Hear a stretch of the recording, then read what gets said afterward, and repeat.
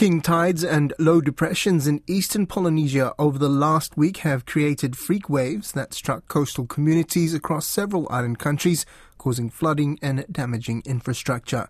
Most of the damage was reported in French Polynesia and the Cook Islands, with waves reported to be up to 6 meters high. Finau Fonua reports.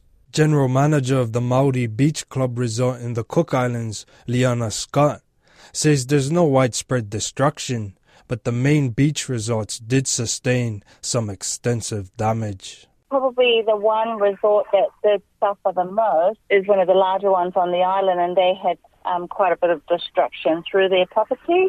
And it's not going to be an overnight fix, but everywhere else is kind of business as normal. In French Polynesia, the damage was costly, estimated to be in the millions. Roads, port structures, homes and resorts were damaged. Vice President of the territory, Jean-Christophe Boyosu, declared a state of natural disaster. For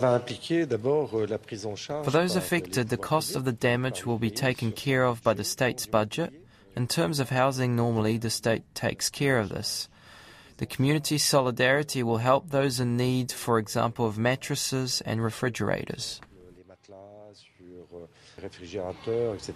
Meteorologists from around the region say there are a combination of reasons for the sudden surge in ocean swells. King tides caused by a full moon, in combination with a jet stream generated by a storm system in the South Pacific Ocean. National Institute of Water and Atmospheric Research scientist in New Zealand, Conan Andrews, says, So that's elevating the water levels, and that's causing the issues there.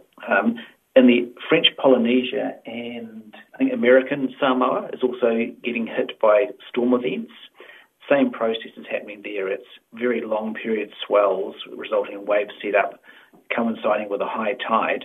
In Hawaii, high waves resulted in the closure of beaches across the island group.